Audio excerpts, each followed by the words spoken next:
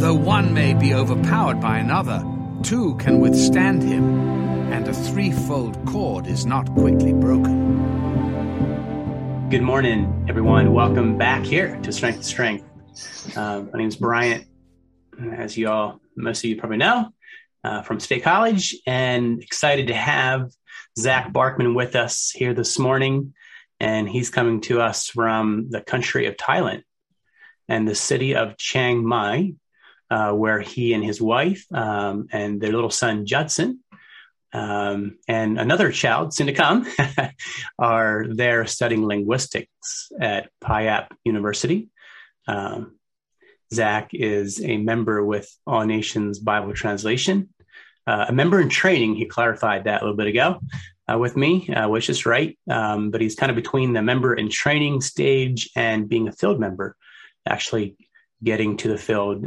Zach has a real interest in the Asia, Bibleist people groups there. And our prayer is that God would lead him and a team into that part of the world there to see God's word get translated into their language. And Zach, tell me, how old are you? I'm 26. Zach is 26 years old, so he's a young man. He's a man who has been applying himself for the last number of years, for a long time actually, in just being a faithful follower of Jesus. Zach has a real vision to see the kingdom of God spread on earth, and that's the vision that he's held for a long time, which is why we have him on here this morning. He's been interested in evangelism for years. And I'm curious, Zach,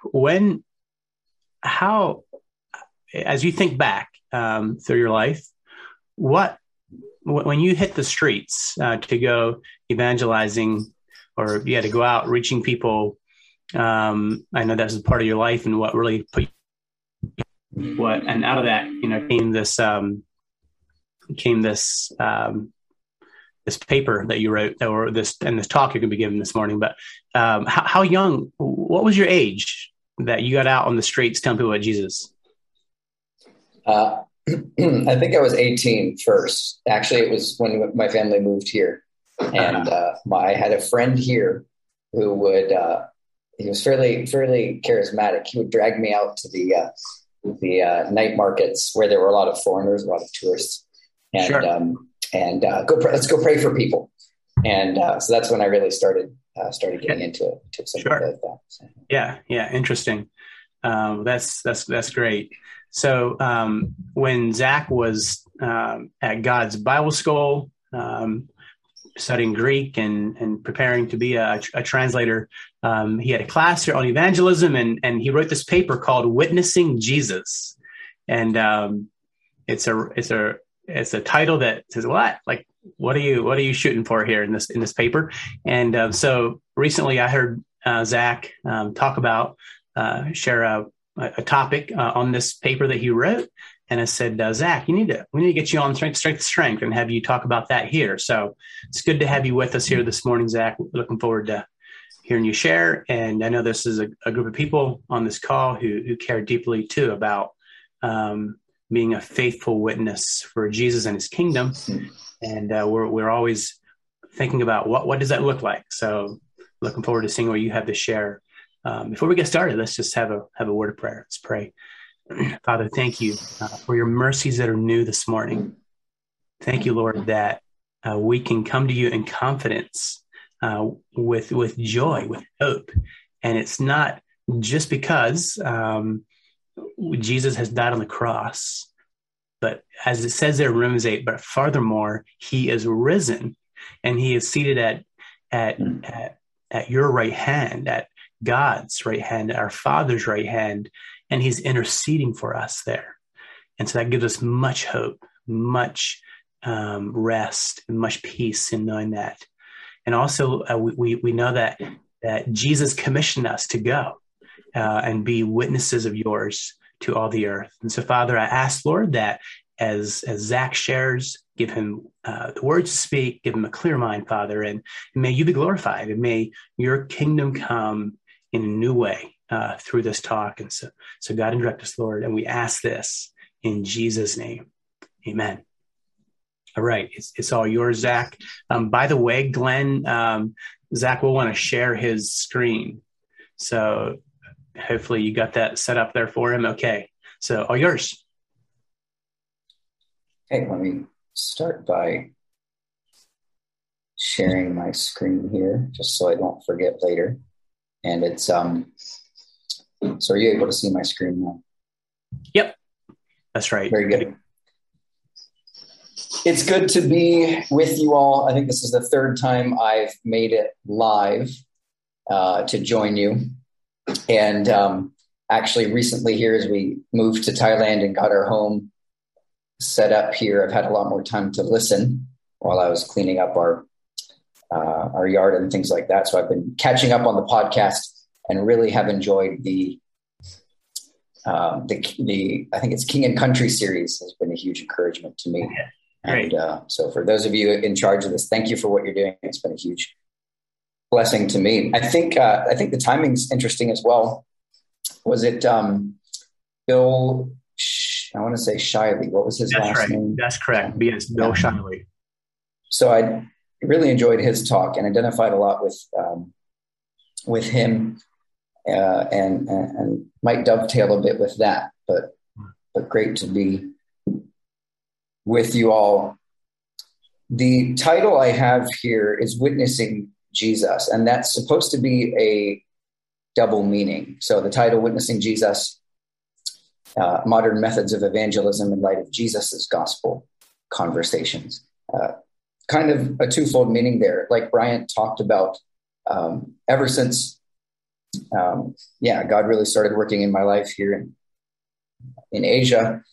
One major part of that has been going out and doing ministry with strangers. That's looked a variety of different ways. If you've seen people out preaching or praying or talking to people, it's likely that I've used one of those methods that you've seen, or been with people that have. And I don't give that. So I've been doing this for about 8 years now. And a lot of campus ministry during the time that I was studying in Cincinnati, Ohio. I was studying Hebrew and Greek there in preparation to do Bible translation. I don't give that background I give it as background, not to say that I have attained, because as you'll see here, this paper came out of a lot of conviction in light of sort of the second part of the meaning of this talk, Witnessing Jesus, in light of studying the way Jesus interacted with people compared to the ways maybe I had. And that conviction came out of years and years of doing this and not seeing fruit that I would have liked to see. And maybe that's a perfectionism or something that's wrong with me, but certainly aspiring to see more fruit and more souls for the kingdom.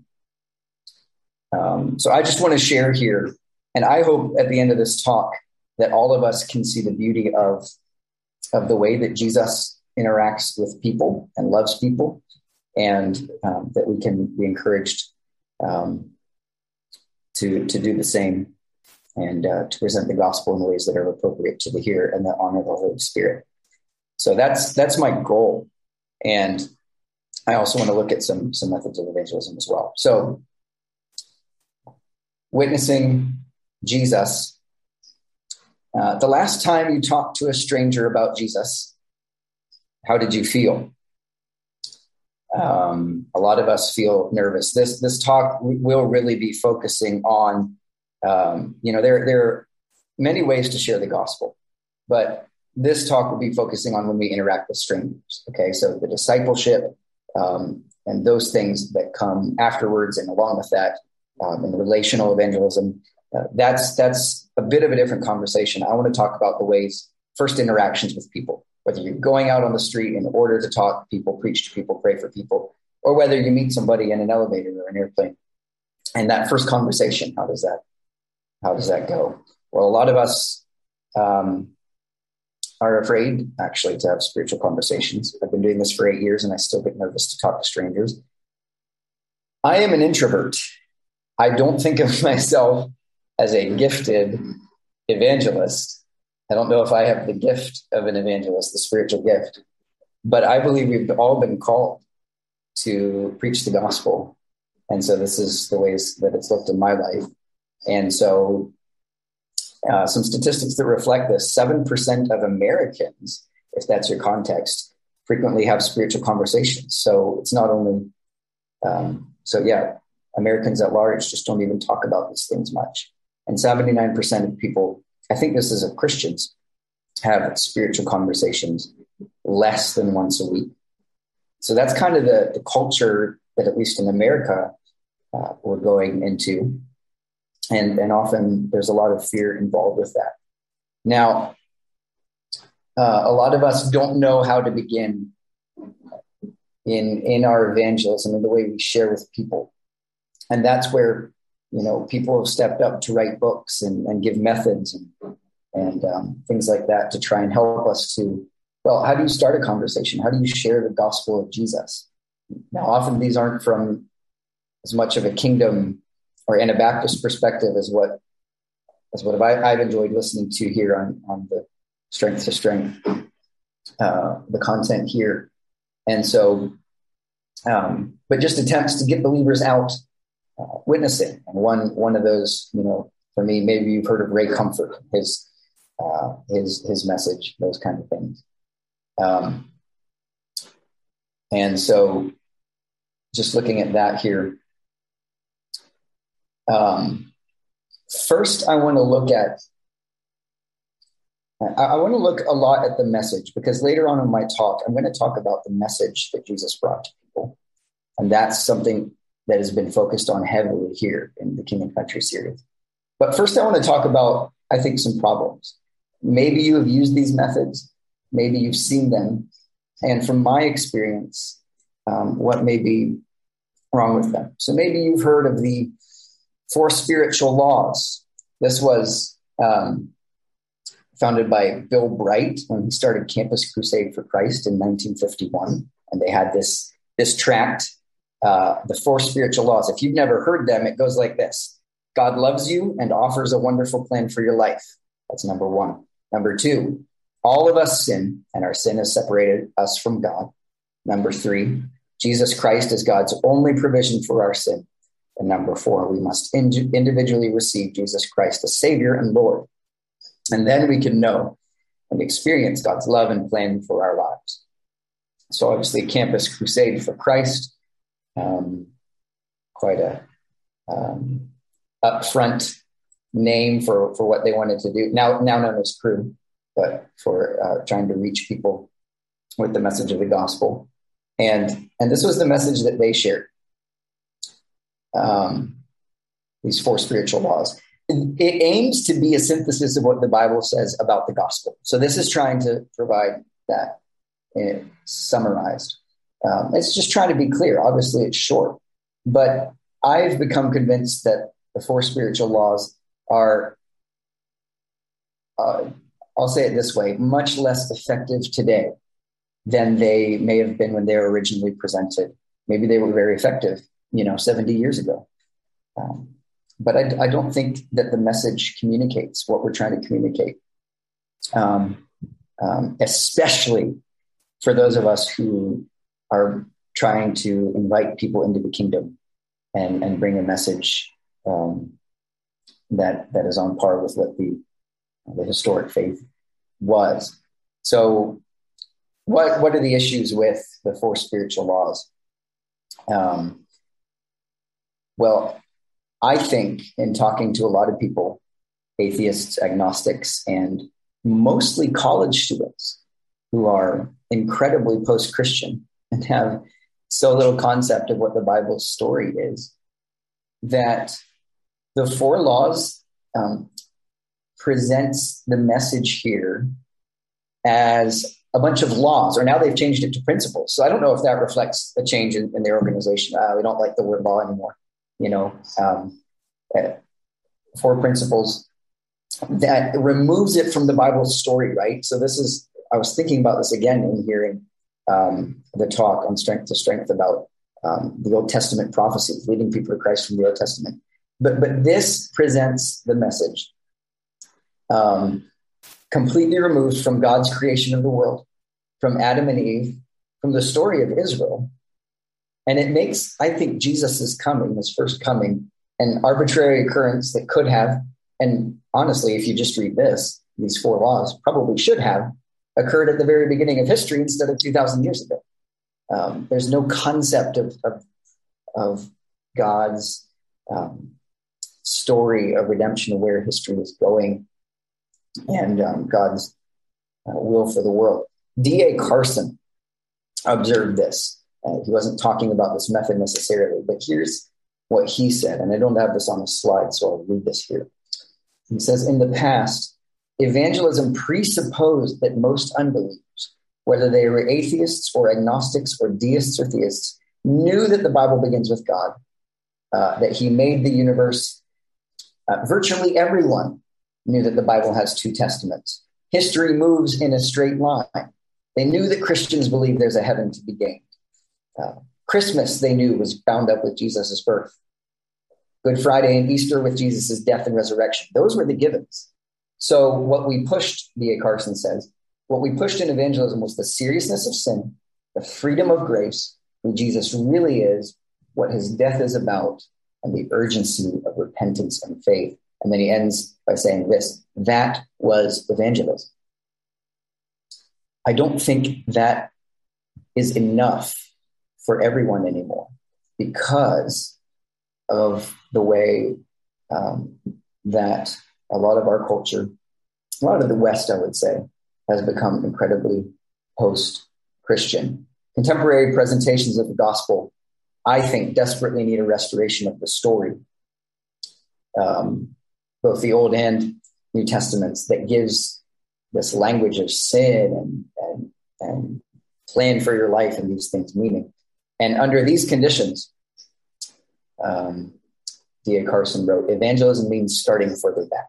So you'll find if you start going out, and I know many of you probably have done this a lot, talking to strangers about Jesus, that a lot of people don't have a concept of what the Bible is really about, of the kingdom, especially that Jesus was bringing, and that the kingdom is in our midst now because of Jesus' coming and death and resurrection, and much less concepts of how to get in that kingdom, right? Which is sometimes called the plan of salvation.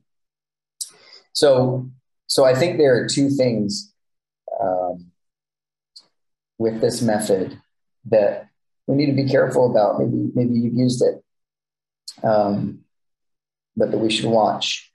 And that's that it doesn't start far enough back, and it presents it as an abstract message without the story of the kingdom of God coming to earth and present salvation in that framework as a way to become part of the kingdom. Now, I did not use this method as heavily as this one, Ray Comfort. And I want to start out here by saying that I don't think I would be, in a lot of ways, who I am without Ray Comfort's influence. I would encourage anyone to emulate. Maybe you've watched Ray Comfort's YouTube videos, and it's been mentioned on this podcast before as being influential. I would encourage anyone to emulate Ray Comfort's care and concern for people, and the ways that he often interacts with people, and is able to communicate, I think, often the love of Christ to people. But what about the message that he preaches? The way of the master here. Here's the title, The Way of the Master, right? And it claims to be the way that Jesus would preach the gospel. So let's evaluate his claims, right? Because this is claiming to be the way. And it was an attempt to be a correction to the prosperity gospel that was also very prevalent in the West. And now in the the global South and the third world as well. So I began my experience in sharing my faith a lot with the aid and inspiration of Ray Comfort's materials. So I know how effective they can be. But I have become convinced, a lot from watching people imitate him and from my own ministry, that his message is unbalanced as well. And, that's an ironic critique for a book that claims to be the way, the master. But I think it can lead us to a damaging failure to talk to people like Jesus would. Here's what I think. And, maybe you've heard this approach. If you died tonight, would you go to heaven? In Ray Comfort's New Zealand accent. That's all the New Zealand attempt you get from me. Have you ever heard of the 10 Commandments? And then you go through them with the person. And this is based on the concept through the law. Romans 3:20, through the law comes the knowledge of sin. And so then you ask them, you go through the 10 Commandments. Have you ever told a lie? Well, what does that make you?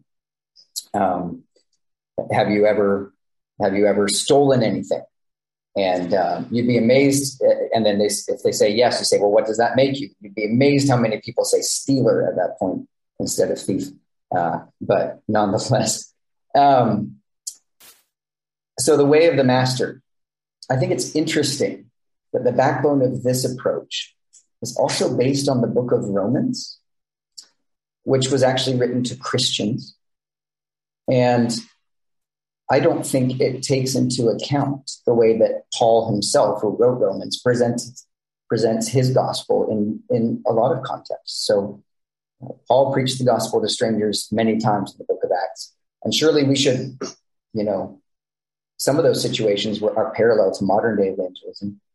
And maybe they merit consideration. But no, this book focuses on the content of the book of Romans, walking through chapters 1, 2, and 3 of the Revelation and those who disobey the law, all are under sin, and then bringing the gospel. Now, why I think this goes astray is because then this approach maps this back onto Jesus.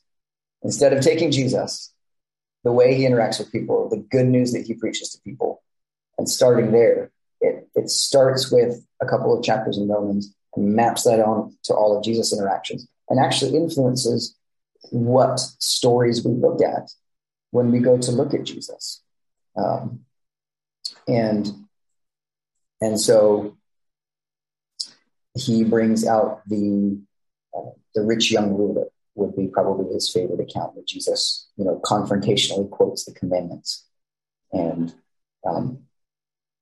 apparently, according to Ray Comfort, tries to bring conviction that way. Now, I agree that the evangelist must talk to people. When we are sharing with people, we need to share with people about sin and about judgment. Paul does that in Acts 17 when it's addressed to the pagans. But we can't rely on a systematic and scripted approach to every single person. And this is the problem with technique in general. This becomes a script that we use to try and get the message of the gospel to people. And it short circuits the process of what I think we are called to do in listening to people, and what I think the Holy Spirit wants to do in leading us into to sharing a word in season, to sharing something that will actually touch the hearts of people. And more on that later. I spent many hours after years of doing evangelism. I spent many hours studying Jesus, and we're going to look at that in a bit here. Here's another method. How should we share with them? I assume we would all know that a very upfront, brazen way like this, maybe you've seen the sidewalk prophets with the very bold and sometimes vulgar signs shouting about sin and judgment and those kind of things. And at the University of Cincinnati, where I went, there was a gentleman who would come and hold a sign with pictures of aborted babies. Obviously, we all are against that horrific act of murder. But the way that he would yell at people, scream at the college students, and was far from the way that we can see that Jesus interacted with people. So that's another way that maybe you've seen, hopefully not used. So we've looked at 3 techniques. And I think the problem with all of these can also be, like I said, that what we can eventually do, and I'll just be vulnerable here, what I eventually did was come to rely too much on a script or on a certain way to present the gospel that wasn't sensitive to what the Holy Spirit may have wanted to speak to them or what they were struggling with. And Os Guinness wrote a book called Fool's Talk. I would highly recommend this book. He is an apologist, and he lambasted technique in apologetics specifically as the devil's bait, he called it. Technique is the devil's bait, is what Os Guinness said in his book. Again, Fool's Talk. And Fool's Talk is a masterpiece on the art of Christian communication and apologetics and persuasion. Os Guinness says this, quote, Jesus never spoke to 2 people the same way. I think we'll find that's true. Continuing with the quote, and neither should we. Every single person is unique and deserves an approach that respects that uniqueness. And so the word witness, this is what I did. We talk about going witnessing or being a witness for Jesus. What does it mean? One that gives evidence, specifically one who testifies in a cause or before a judicial tribunal. Or second definition here, I think this was in Merriam-Webster, one who has personal knowledge of something. And I like that definition because of the way that we are supposed to reach people with personal knowledge of Jesus and the Holy Spirit guiding us in our conversations, in our gospel conversations. So Jesus's way,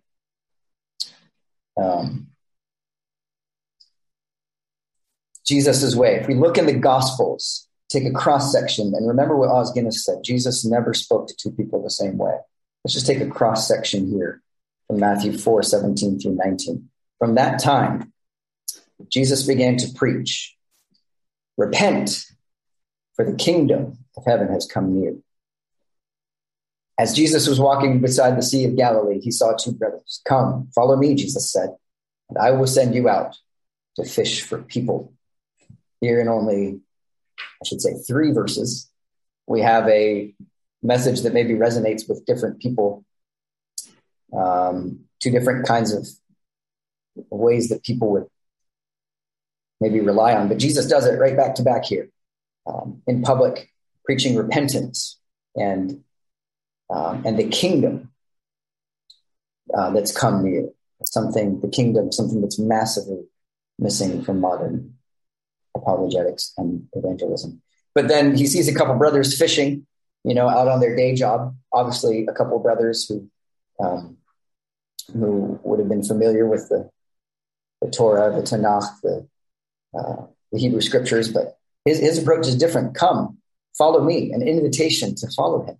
And really, obviously, this is unique to, in some sense, to the apostles, but can also apply to us. I will send you out to fish for people, a commission to be fishers of men and to bring people into the kingdom. So look at how Jesus presents it in 2 different ways here, just in a couple of verses. John 4, the Samaritan woman. This will be familiar to a lot of us, but the way that Jesus interacts, he meets the Samaritan woman at the well, and how does he start the conversation? Give me a drink. Could you please give me a drink? Have you ever started a gospel conversation that way? And then she talks about how he can't draw water. Well, she's surprised, first of all, that he's even talking to her. This shouldn't be happening because he was a respectable Jew and she was a Samaritan. So Jesus is crossing barriers here. But I want to look at the message that Jesus gives, and I don't have the text pulled up here, but in John 4, Jesus said, if you knew who you were speaking to, you would ask me, and I would give you rivers of living water. So what's Jesus doing here? Is he bringing up the law? Later we find out Jesus knows that she has had 5 husbands, and the man she's living with now is not her husband. Does Jesus bring the law down on her okay, which of the commandments have you broken? And what does that make you? No, he talks about her thirst and something that maybe she wasn't aware she was thirsting for. He talks about the living water that he's able to give her. And he says, you will never thirst again. She's walking out to this well out of the city in the heat of the day, presumably because she was ostracized from society and couldn't go in the cool of the morning with the other women. And Jesus says, you will never thirst again. If you know who I am. And the way that Jesus knew her. John says at the end of chapter 2 that Jesus didn't need any to testify of men, for he knew what was in men. And that's something that we need to think about when we think about interacting with people. So the Samaritan woman. Mark 10, 17 through 27, the rich young ruler. Now this, some people like part of this account where Jesus addresses the rich young ruler, asks him if he's kept the commandments. He says, yes. And Jesus says, one thing you lack. Well, what modern books that rely on that account don't go on to mention is, that Jesus didn't give the 4 spiritual laws. Jesus didn't give the repent and believe in me. What does he say to the rich young ruler?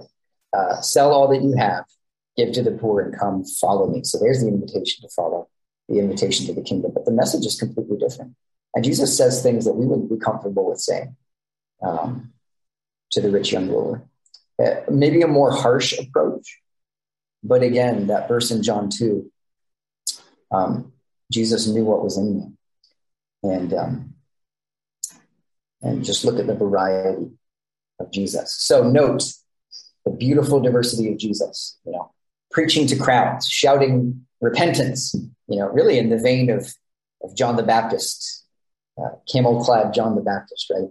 And at the same time, he's proclaiming the good news of the kingdom that he's bringing, scandalously sharing a well with a Samaritan. And this is something interesting, rebuffing the insincere with questions and commandments, those questioners about trying to trap him, whether questions about divorce, questions about taxes, and he rebuffs them. What about the time that he says to the man that wants to follow him, let the dead bury their dead, you come follow me? Or, foxes have holes, birds have nests, but you follow me, you have nowhere to lay your head. The variety of Jesus' approach, sometimes more confusing than beautiful. If you've ever read the account in Matthew 15 with the Syrophoenician woman, Jesus, she asks for healing. And Jesus says, is it fitting to give the children's bread to little dogs, or some would translate it puppies? And she says, well, yes, Lord, but even the little dogs can eat the crumbs that fall. And Jesus commends her faith. What was it in her? I think we try and figure this account out. What was Jesus trying to say? But I think a question to ask is, what was it that Jesus saw in her that conditioned the way that he presented this? One more. What about the woman in John 8? Again, caught in adultery, maybe trapped in adultery. And what does Jesus say? 4 spiritual laws. Have you kept the commandments? No, he says, neither do I condemn you. Go and don't sin anymore. Go and sin no more. Neither do I condemn you. I want to tell you, I have met people that needed to hear that God doesn't condemn them. And, there are people that are lost, and rebellious and running from God, or self-deceived, that need to hear. The Spirit needs to convict them of sin, of righteousness, and judgment, like it says in Romans. But there are also people that are broken and that are condemned and that aren't in a relationship with God, but that are to be oppressed and are really struggling with shame and brokenness. And they need to hear, neither do I condemn you. Go and don't sin anymore. So some may respond. This gets to our kingdom sort of message. I didn't mention John 7:37, the feast. Jesus stands up in the feast and says, "Come to me. I'll give you rivers of living water." But I want to move on here. Just leave these scriptures up. Some may respond, and I think some people have said, well, Jesus hadn't died yet as an atonement, or risen from the dead, so he couldn't have preached the gospel the way Paul did, by which they probably mean the real way to preach the gospel. The problem is that the gospel writers, this was amazing to me in surveying the gospels, constantly, repeatedly portray Jesus proclaiming the good news of the kingdom. This isn't a surprise to you all. But if you read through it, you can't help but see it. Jesus preached the gospel. And we need to look at him and preach the gospel that he preached so that we can reach the people that he wants us to reach. Jesus says that it is for this purpose that he came, to preach the gospel. The Spirit of the Lord is upon him to preach the good news. So we need to look at Jesus first and foremost. And anyone claiming to do it better takes on themselves a pretty amazing presumption. And I certainly don't want to be in that place. What was it that influenced Jesus's variety of language and approach? Because while we don't want to distill things down to a method, when we share with people and give the message to people, we don't want to distill things down to a script. But we want to be like Jesus, right? So we want to know what he did. So what can we do? Maybe there aren't words that we need to say, a script that we should follow. But how can we walk and follow Jesus in this way? Several years ago, when I wrote this, I thought of two things. First of all, listen to people. Because as we are following Jesus, now, Jesus, John says, needed not that any should testify of man, for he knew what was in man. Now, we don't have the clarity always that Jesus had in perfect communion with the Father, but we do have an ability to listen to people, and it is through that the Holy Spirit can help us to understand their situation, understand the message that they are that they need to hear. I was working one day. I had an office job in the States for a while, and our copier was broken, which happened, and it was broken almost more than it worked. Maybe that's not quite right. But we called in a guy to fix it. He came in. He was working on it. It was a young guy, and came into my office. We were looking at software on my computer. I noticed he had a tattoo on his hand between his thumb and his finger, and had initials on it. And we were talking, and we got into, this was more recently. This was since I've been trying to reorient myself to listening to people. He started talking about Mennonites, and which he knew we were, and that's my background, by the way. This was Mennonite. And we started talking about spiritual journey, and he was incredibly open. He shared with me that he used to be a Christian, and then he started asking some questions. Well, I've struggled with a lot of doubt as well in my faith journey. That's a story for a different time, but we started talking about that. And eventually he shared what started it all. And it was that 2 or 3 years ago, 2 or 3 years prior to that, his dad had committed suicide. And they were really close, him and his dad. That's what started him struggling with the goodness of God and these things. I don't know what his background was before that. Then I asked him what his tattoo meant, and the initials on his hand were his dad's initials. And we talked for a while. I prayed for him. Just an incredibly open and sensitive young guy. I still pray for him. But it is in this way, by listening to people, that the Holy Spirit can help us to know what kind of message they need. And that's the second thing, really, is listening to the Holy Spirit. So that is how Jesus knew what was in man and his relationship with the Father. And so we need to, more than following the script, to be open to the Spirit's leading, because people can present a front, and it can be actually hard to really know what's going on inside. And it's at that point that God can give us insight into what the person needs to hear, maybe in ways that we don't even realize. And so listen to people and listen to the Holy Spirit. Paul Tillich, the Christian philosopher, said that the first duty of love is to listen. So as we fulfill the great commandment to love our neighbor, and to first great commandment to love the Lord our God, and second to love our neighbor, our first duty is to listen so that we can reach people. Let's see, I've got 3 minutes, so we're going to skip over Paul and his presentation in Acts, but it's also an amazing case study in cultural sensitivity paired with powerful presentation of the gospel. Go ahead. 17. You can feel free to go ahead, Zach, and share that. Okay. Okay, sure. So Paul in Acts 17, addressing the Areopagus, I scrolled past you.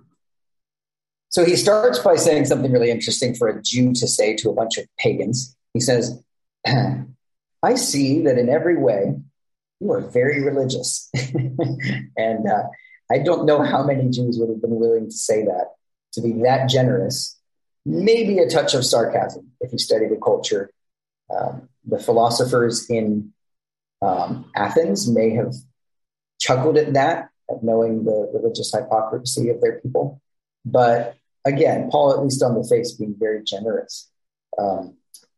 D.A. Carson again points out Paul's vocabulary is actually, when he talks about the story of God's creation of the world and taking, especially the creation of the world, he uses terms that are very familiar to Stoic philosophers, which Stoicism was very much there in Athens, as I understand anyway. And the vocabulary is appropriate to his hearers. But then D.A. Carson says, but then at the level of the sentence of the paragraph, Paul is saying exactly what he wants to say. And so he's communicating the gospel, the story of God through history, and beginning with showing respect at seeing this idol to an unknown God, but then presenting the gospel and the resurrection, and speaking of judgment really at the end, but showing an ability to know the culture he was reaching and to speak in their language in a sense. And I think a model for us as we look at reaching people who are, especially people who are post-Christian. Also, one thing to note is to compare Acts 17 with, I think it's Acts 12. Paul himself, when he presents the message to Jews who know the Torah, the Tanakh, the story, he presents it in a very different way than he does to the pagans in Athens. And so the message does not change. The ultimate message does not change. Paul warns the Athenians of coming judgment, but it takes on very different tones and even different language in some sense to communicate to the audience. And so a couple of things to note there. Another thing to note, Paul was ridiculed as a babbler by some of the philosophers. So doing things well does not mean that your message will be accepted. It's something maybe I had to wrestle with. What have I done wrong? What have I done right? And what do the results mean? So I critique methods and messages. I hope we've looked enough at Jesus. And like I said, I came to this point of listen to people, listen to the Holy Spirit. It was really a blessing for me then, several years later, to read Watchman Nee's book. And because Watchman Nee, it's always great when somebody says the exact same thing. And you can feel like you're standing on solid ground. You didn't come up with this. And that's a good feeling for me anyway. Watchman Nee, Chinese church leader from the 19th century, I believe, said this: whenever men came to the Lord, this is in his book, The Release of the Spirit. He said, whenever men came to the Lord in the Gospels, he spoke a suitable word to them. This is amazing. The Lord did not speak to the Samaritan woman about the truth of regeneration. Neither did he speak to Nicodemus about the living water. How fitting. To those who had never followed him, he issued a call. To those who wanted to follow him, he spoke of bearing the cross. To those who volunteered, he spoke of counting the cost. To those who were hesitant to follow, he spoke of letting the dead bury the dead. The Lord has a suitable word for everyone because he knows everyone. And I want to close here with an encouragement for you. If you haven't been involved in ministry, if you have and are discouraged, this was really comforting to me as I struggled with how far I've been from the way that Jesus was able to communicate to people. Watchman Nee also says this: our Lord is far ahead of us in dealing with men. We are following him only from a distance. Although we are following at a distance, we still have to follow. The direction has to be the same. May the Lord be merciful to us so that we may learn to know men as he does. And it is doing this with a heart to follow Jesus that we're able to walk with him in these places of sharing and share him with those who don't know him. So that is all I have. And I suppose I'll turn it over to Bryant. Thank you so much, Zach, for taking us on your journey there. That was really challenging and powerful. He also gave us some resources, the Foles Talk, and I definitely want to get that book and add it to my stack.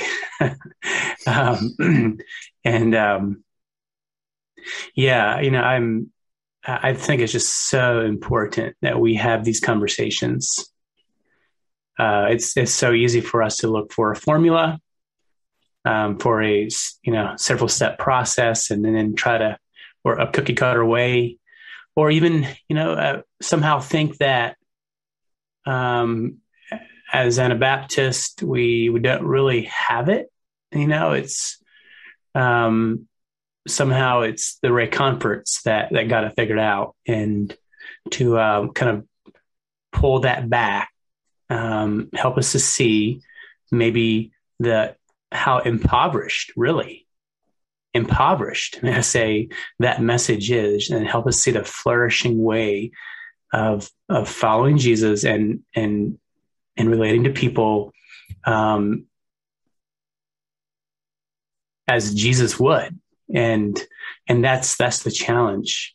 And it's the way too that you're pointing to of more of the story. And I think that we all know here, and Zach, you would agree that story is way more than just words, right? But it's actually showing and proclaiming. And I think that as an Anabaptist people, we've been deeply that we deeply believe that the importance of that.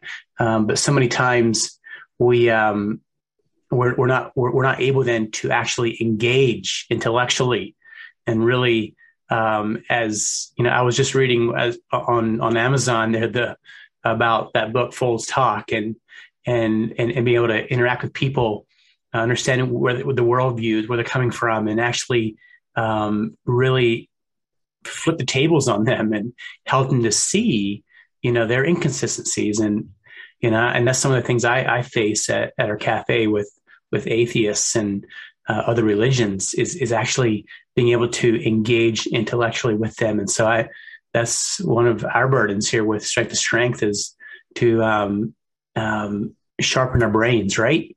To really help us to know how to engage with these people and to have that confidence and pull them into a story and be able to tell that story, and also not capitulate or not,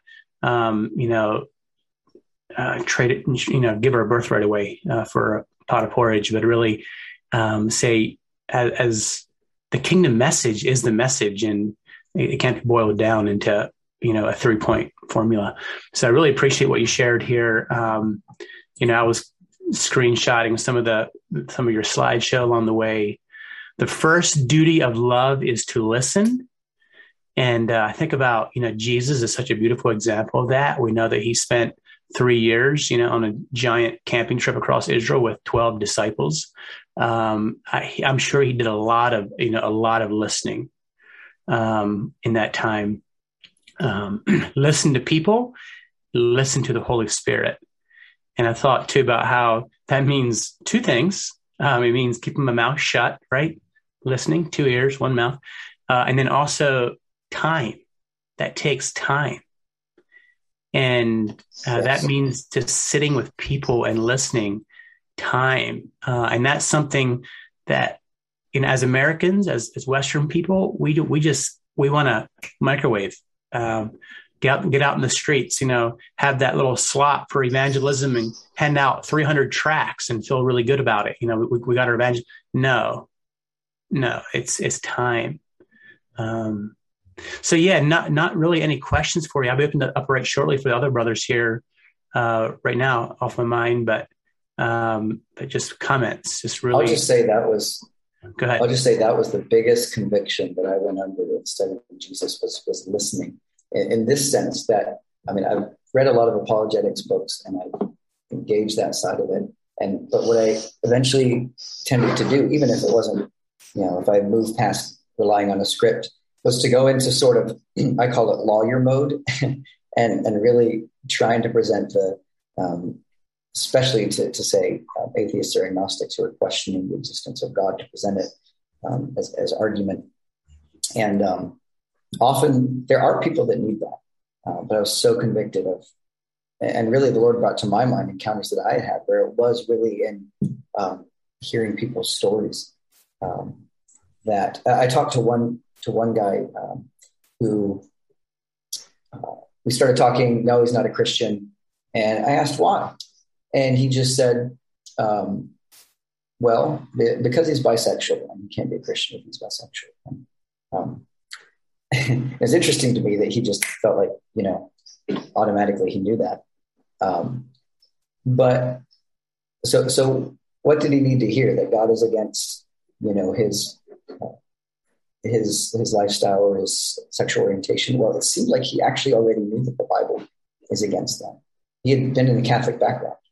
What he needed to hear, I thought, in looking back at that, and what I shared with him was about the God who created him, about what God has done, how God is not far from him, as Paul says in Acts, and how his creator had, that was a more important relationship than anything else. And maybe he should think about that before that. And so, not everybody needs to hear the same message, and listening instead of going into lawyer mode was a big conviction that I felt in studying Jesus. Sure. Yeah. Thank you for sharing. So we had a question come in. I'll be opening this up shortly just for questions from you all, but we had a question come in here via Zoom. He said, and this is Calvin Yoder saying, I've heard of others speaking as you did of seeing little fruit coming from Ray Comfort, etc. Do you feel you have seen better fruit come as you have come to use better methods? That's a good question. I think the best conversations that I have had were early on in my journey. So God had really worked in my life. It actually absolutely changed my life. Again, a story for another time. And I was out sharing with people, and just this sensitivity to people. I would talk to people in the night markets here, and I remember one young man just almost in tears at where he was with the Lord. And so, in answer to that question, yes, like the story I told about the guy at work, and maybe a more organic way of reaching people, trying to listen to people. I've had better conversations, and those are more like the conversations I had before relying on some of these methods, and more like, again, in through this whole journey, I still, what I would try to pursue was, following up with going out for coffee or something with someone. And that's where a lot of those meaningful conversations really happen. So I believe very strongly that, we need to preach the gospel to strangers as well, not just to our friends, but it is often through the relationships and through that listening that I've had the most meaningful conversations with. Yeah. Yeah. And, and as we talked about this, it takes time for us to draw people in, especially in post-Christian world that we live in. We no longer can assume, as you point out earlier, that people understand the Christian worldview. And also, as someone pointed out too, that people were inoculated to Christianity. Either they've just seen some bad presentations of it, and especially here, it's just a reality. And so, to actually show people a different way, and tell people a different way, this takes time. I think about we have a gentleman who comes into our cafe. He's an atheist. He's been coming now for almost 5 years, and he and I become good friends. I've mentioned before on this talk, and good friends. We're back and forth with he and his family and our family. But I remember you were talking about the street preacher who was on college campus that was yelling at the students. And I remember when you said that a couple of years ago, he came in quite frustrated in the cafe, and we got talking, and he said that there was down on campus, there's 2 street preachers just yelling at the students. The students are yelling at them, and he was just angry about that. And he told me, he said, "You all here have such a different way about living out your faith." And I love it. I love it. And what's interesting is he's an advocate for us on different like atheist groups where people say, "Hey, I'm thinking about going to Sellers. Are they kind of in your face people there? I see they're a Christian place, And he tells me about it, these conversations he has where he's saying, "No, they'll respect you there." Anyhow, how do we, how can I draw him in? I don't have lots of answers. But I do know that I think, as you pointed out, as you look at the Gospels, the way of Jesus, it's not to the atheist, to the sinner, normally, and you can be nasty confrontation. And we can be really direct, or maybe this is maybe even subversive in that. If you'll see that a lot, yes, in big cities or on campuses. What I've done is go downstream. I would go downstream from the person and try to talk to people like, "Hey, did you see this guy? What do you think?" And if you would see the faces of people that walk past those sidewalk prophets and how turned off they are to what they think the gospel is, you would know how ineffective that method is. But we can do something subversive to still try and reach these people. Take time out of your day and strike up conversations with people, because guess what? Now they're thinking about this topic. Mm-hmm. And if you're in a different frame of mind, they're often open to talking. Sure. Yeah. Okay. Thanks. Yeah. Any questions from the ones here in the call for Zach? Yes. Good morning, Zach. I have incredible appreciation for your presentation here. And I've also thought quite a bit about methods and comparing it to Jesus' actual ways and of evangelism. And I have a question for you about literature. So it seems like literature, having something to hand the stranger to have them take with them and ponder, would be really valuable.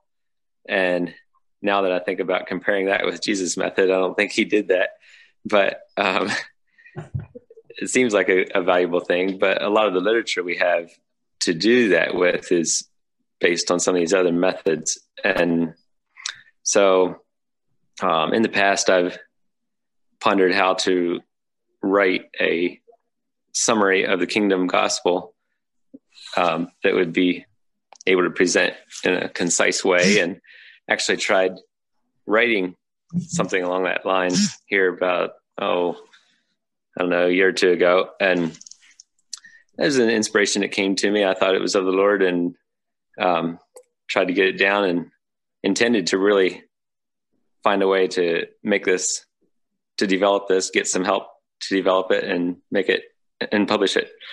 And I got to be friends with Dan Weeks here on this call over that time. And Dan, I haven't talked to you about this for a long time. I don't know where you are on the idea of illustrating it, but anyway, I have a question for you, Zach. How do you see the idea of having a tract to present in light of needing to be sensitive to the person and the unique way we need to share it with each person? Literature doesn't really lend itself to that as well. Yeah, I've also done a lot of that, off and on, tracts, using tracts or pamphlets. I've pretty much stopped that. Not because I think it's mainly for me, because I haven't found a tract that presents things in quite the way that quite as full a gospel as I would like to see. So I'd love to see what you've got written. But along with that, I think the usefulness of tracts, often they weren't even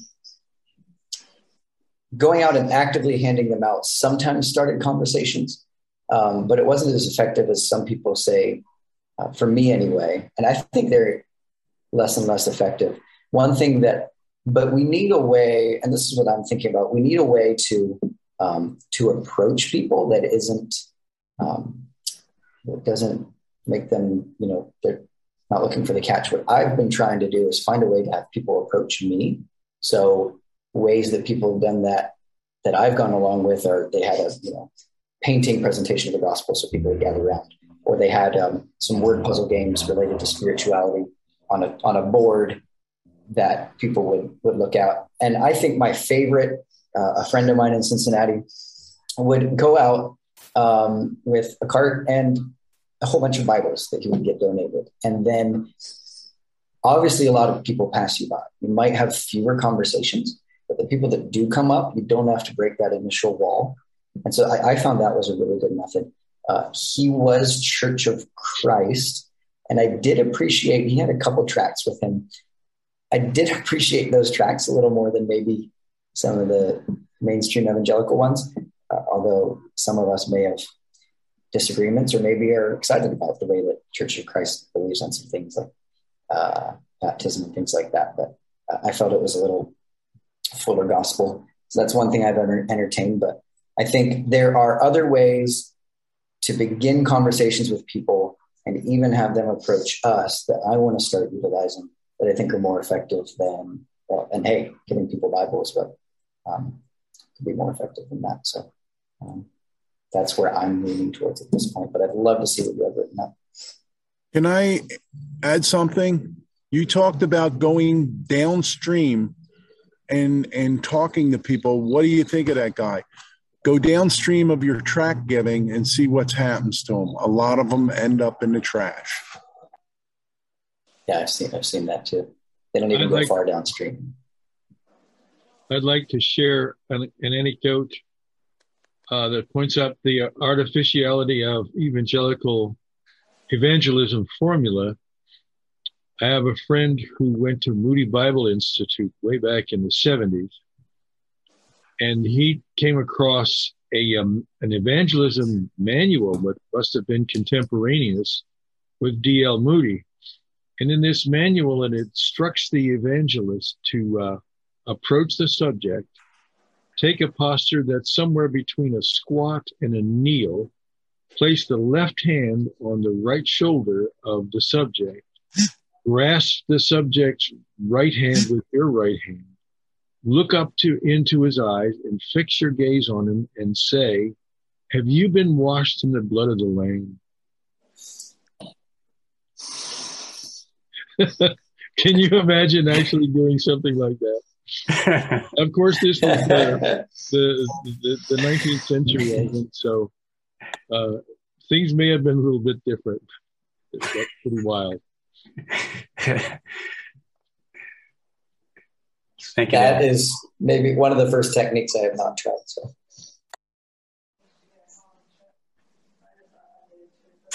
There's a question that came in. The 2 points Go ahead, Tony. Sorry. The 2 points I took away was just simply Jesus knows our story, right. And then he gave us good news in relation to our story. And so, yeah, just the challenge is to know people and then give them good news. Yes. Man. Okay. A question came in from Earl. He said, how do you incorporate prayer into your conversations? Do you find prayer with your listeners a helpful way to communicate? That's a good question. Like I said, my first experience was my friend Tyler dragging me out to the markets, and he'd go pray for healing for people. So anybody he could find in a wheelchair with a cast or any ailment, we were there and he was praying for them. We didn't see many healings, but I think it can be very effective. I definitely don't do it every time. But in trying to be more sensitive, there are some times where I'll go up to somebody and just start by asking if I can pray for them. But that's definitely not often how I start, or always how I start conversations. So yeah, I definitely think that can be very meaningful for people. I probably tend to do it more with people that have some sort of religious background. In Cincinnati, a lot of Catholic background. And if I know that they're comfortable with that, but it wouldn't have to be that. I mean, that's what I've found. But sure. Our Yeah. students sometimes a little more weirded out, depending. So. Mm-hmm. That's interesting. I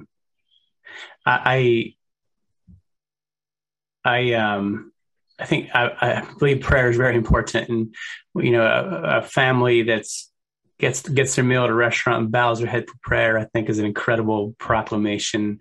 But I'll be honest. There have been times where I've sat down with someone at Sowers that I've intentionally wanted to get to know, and I have not prayed from a meal.